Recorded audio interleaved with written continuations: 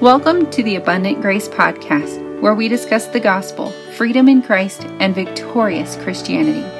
My name is Emily Lewis, and I am so honored that you are here. Sometimes Christianity can feel complicated or become heavy. I'm here to lighten that load. I pray that the chats had on this broadcast will empower and encourage you in your walk with Jesus. Hello, friends. Thanks for tuning in to this week's episode of the Abundant Grace Podcast. I think today's topic will resonate with quite a few of you. I call myself a recovering achiever for a few different reasons. And one of them is because I love lists and I love the feeling when you cross everything off. It gets really easy for me to just draw satisfaction and fulfillment from crossing stuff off. And I know I'm not the only one who has written things on a list that you just finished, but you write them down so that you can cross them off. And that might sound funny to people who are way type B, but it's something that I've done. And that being part of my personality definitely plays into what we're going to be talking about today. So the first thing that I think we need to establish is that we are not working for acceptance from God. Like when we are working for a paycheck or trying to finish a project for someone, we are working for their approval in a way. We want them to be happy with the product so that we'll get paid or something like that. That's kind of how the world works in a lot of different arenas, but it's not how God works. Because of Jesus, because of his sacrifice being completely sufficient, we are accepted on the basis of that.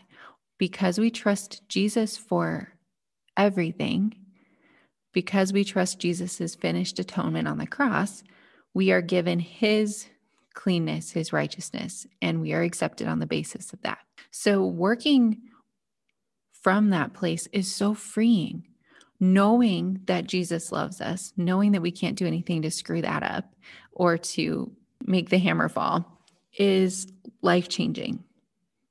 Really, it was for me. But I want to talk about for a second about when we are working for that acceptance. Like we don't feel secure or we are wondering if we've done enough for God to be pleased or happy. Because you never can know, right, when you're trying to measure it up. Because that's not how the world works. I mean, you can try to go to the Bible and look for, this is how much Bible you're supposed to read every week, or you're supposed to pray this long every day, or at this time every day, and try to develop the best checklist that you can. But the reason that all of that is so immeasurable to try to measure, when is God happy with me? He didn't put it in there. Those are our opinions. And sometimes the Holy Spirit does lead us in a certain direction. And those are great. And that's obedience then.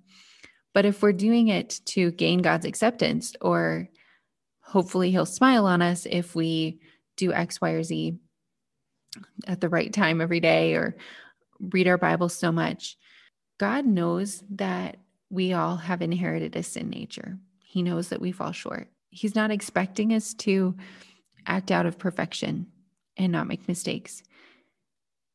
So the only option is to rest in Jesus's acceptance. So coming from the background of trying to earn God's favor or earn God's acceptance, coupled with the personality that I have that enjoys tasks and enjoys crossing things off a list, it's something that I have to overcome often in trying to earn God's love or find my security in an identity that's more shallow. And when I was pregnant with my oldest, the first time that I remember feeling completely unable to do and perform and do the things that I usually did was when I had my blood clot with her. And I couldn't do the things that I normally did. And it was humbling to not be able to do them. And that might seem like a small thing, but But I think more of us find our identity in what we can accomplish than we realize. And it can turn into like a form of ableism. But when we value what we are able to do more than like whose we are and resting in Him, it can be kind of crushing. And I don't speak from experience of having chronic illness, and I'm sure someone else could speak a lot more eloquently about this topic than I could.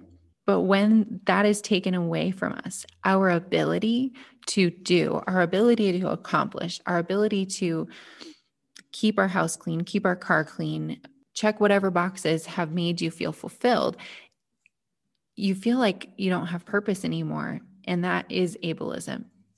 Like feeling like you're only valuable or people are more valuable when they can contribute in very specific ways to our society or the people around them. So having that removed was good for me, learning to take things as they came and challenging my identity that was wrapped up in my ability to do and accomplish. God has done a lot of work and still has a lot of work to do, thus the title Recovering, teaching me to be still. We like to be busy, don't we? And maybe not all of us, but we like to feel like we're getting something done. And being still and shutting our mind off too, not sitting down and letting all the thoughts race, but actually sitting in God's presence. Taking a deep breath, trying to let our thoughts kind of settle down. And this might make some people uncomfortable, but think on one thing. If the thought of like meditating is uncomfortable, like just focus on one thing, focus on a verse, be still, ask God for a specific answer, and just wait for a response.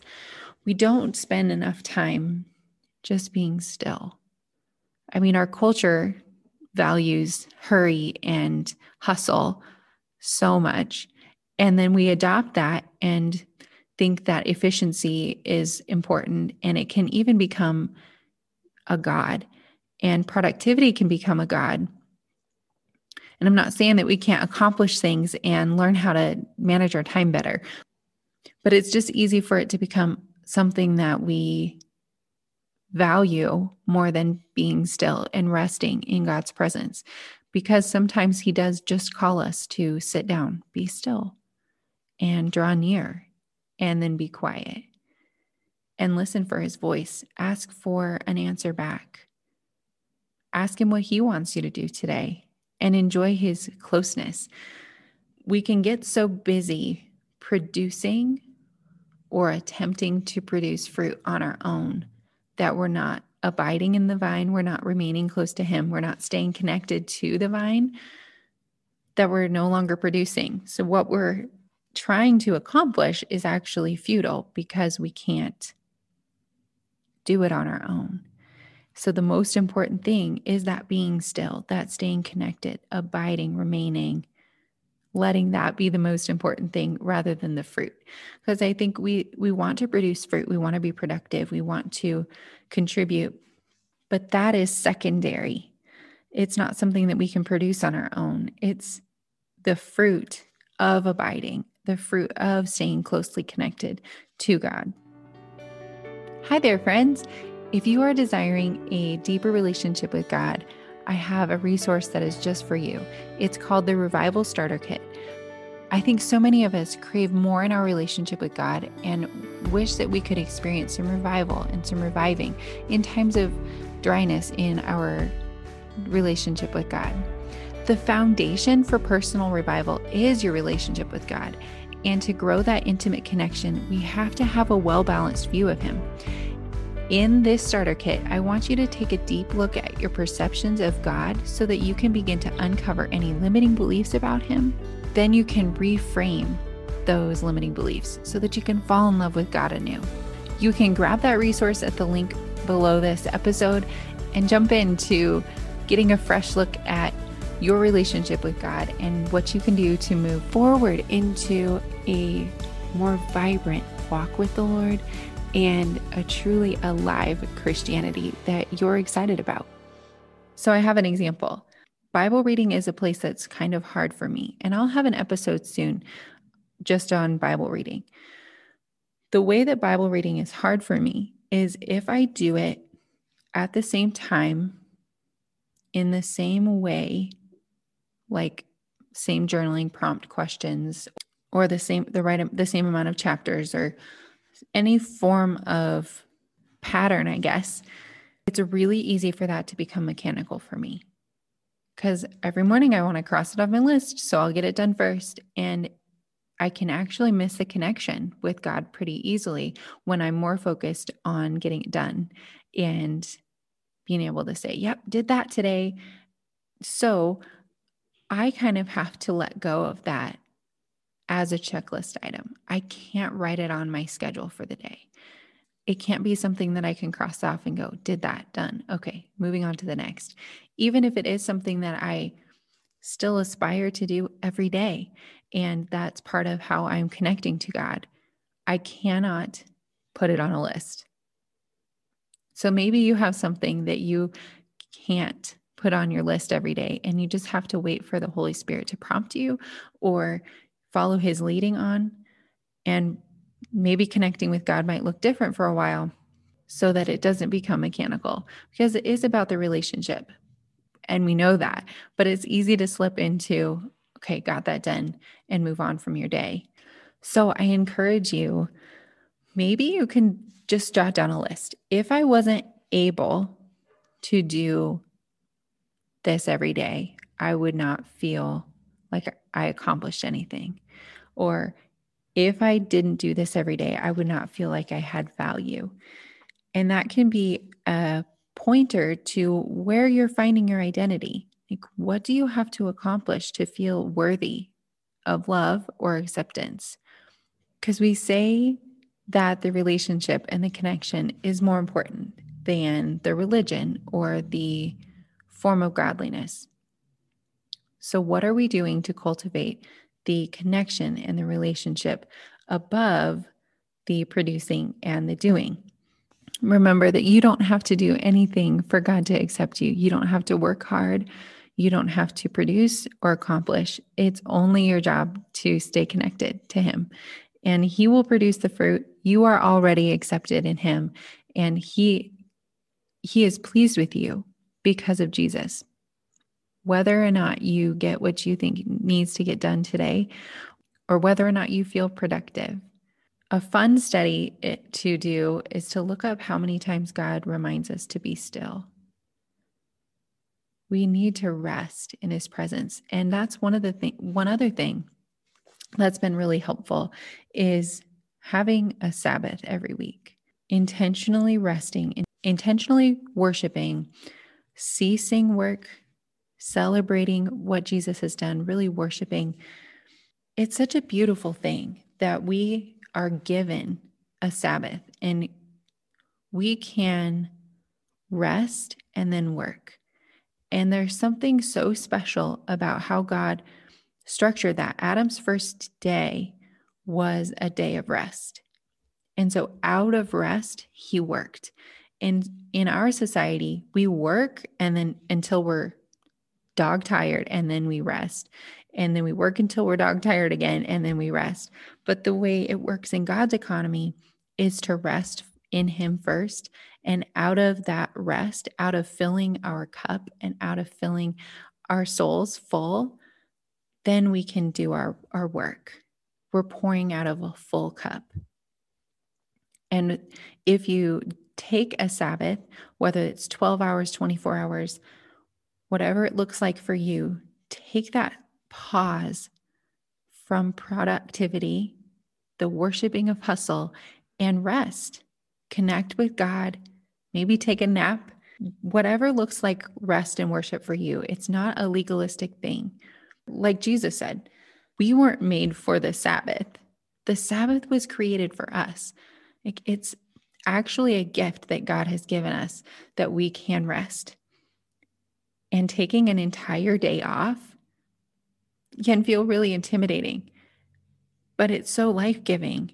and we can recenter our priorities and kind of push back on culture's message and even religion's message that we need to be working harder.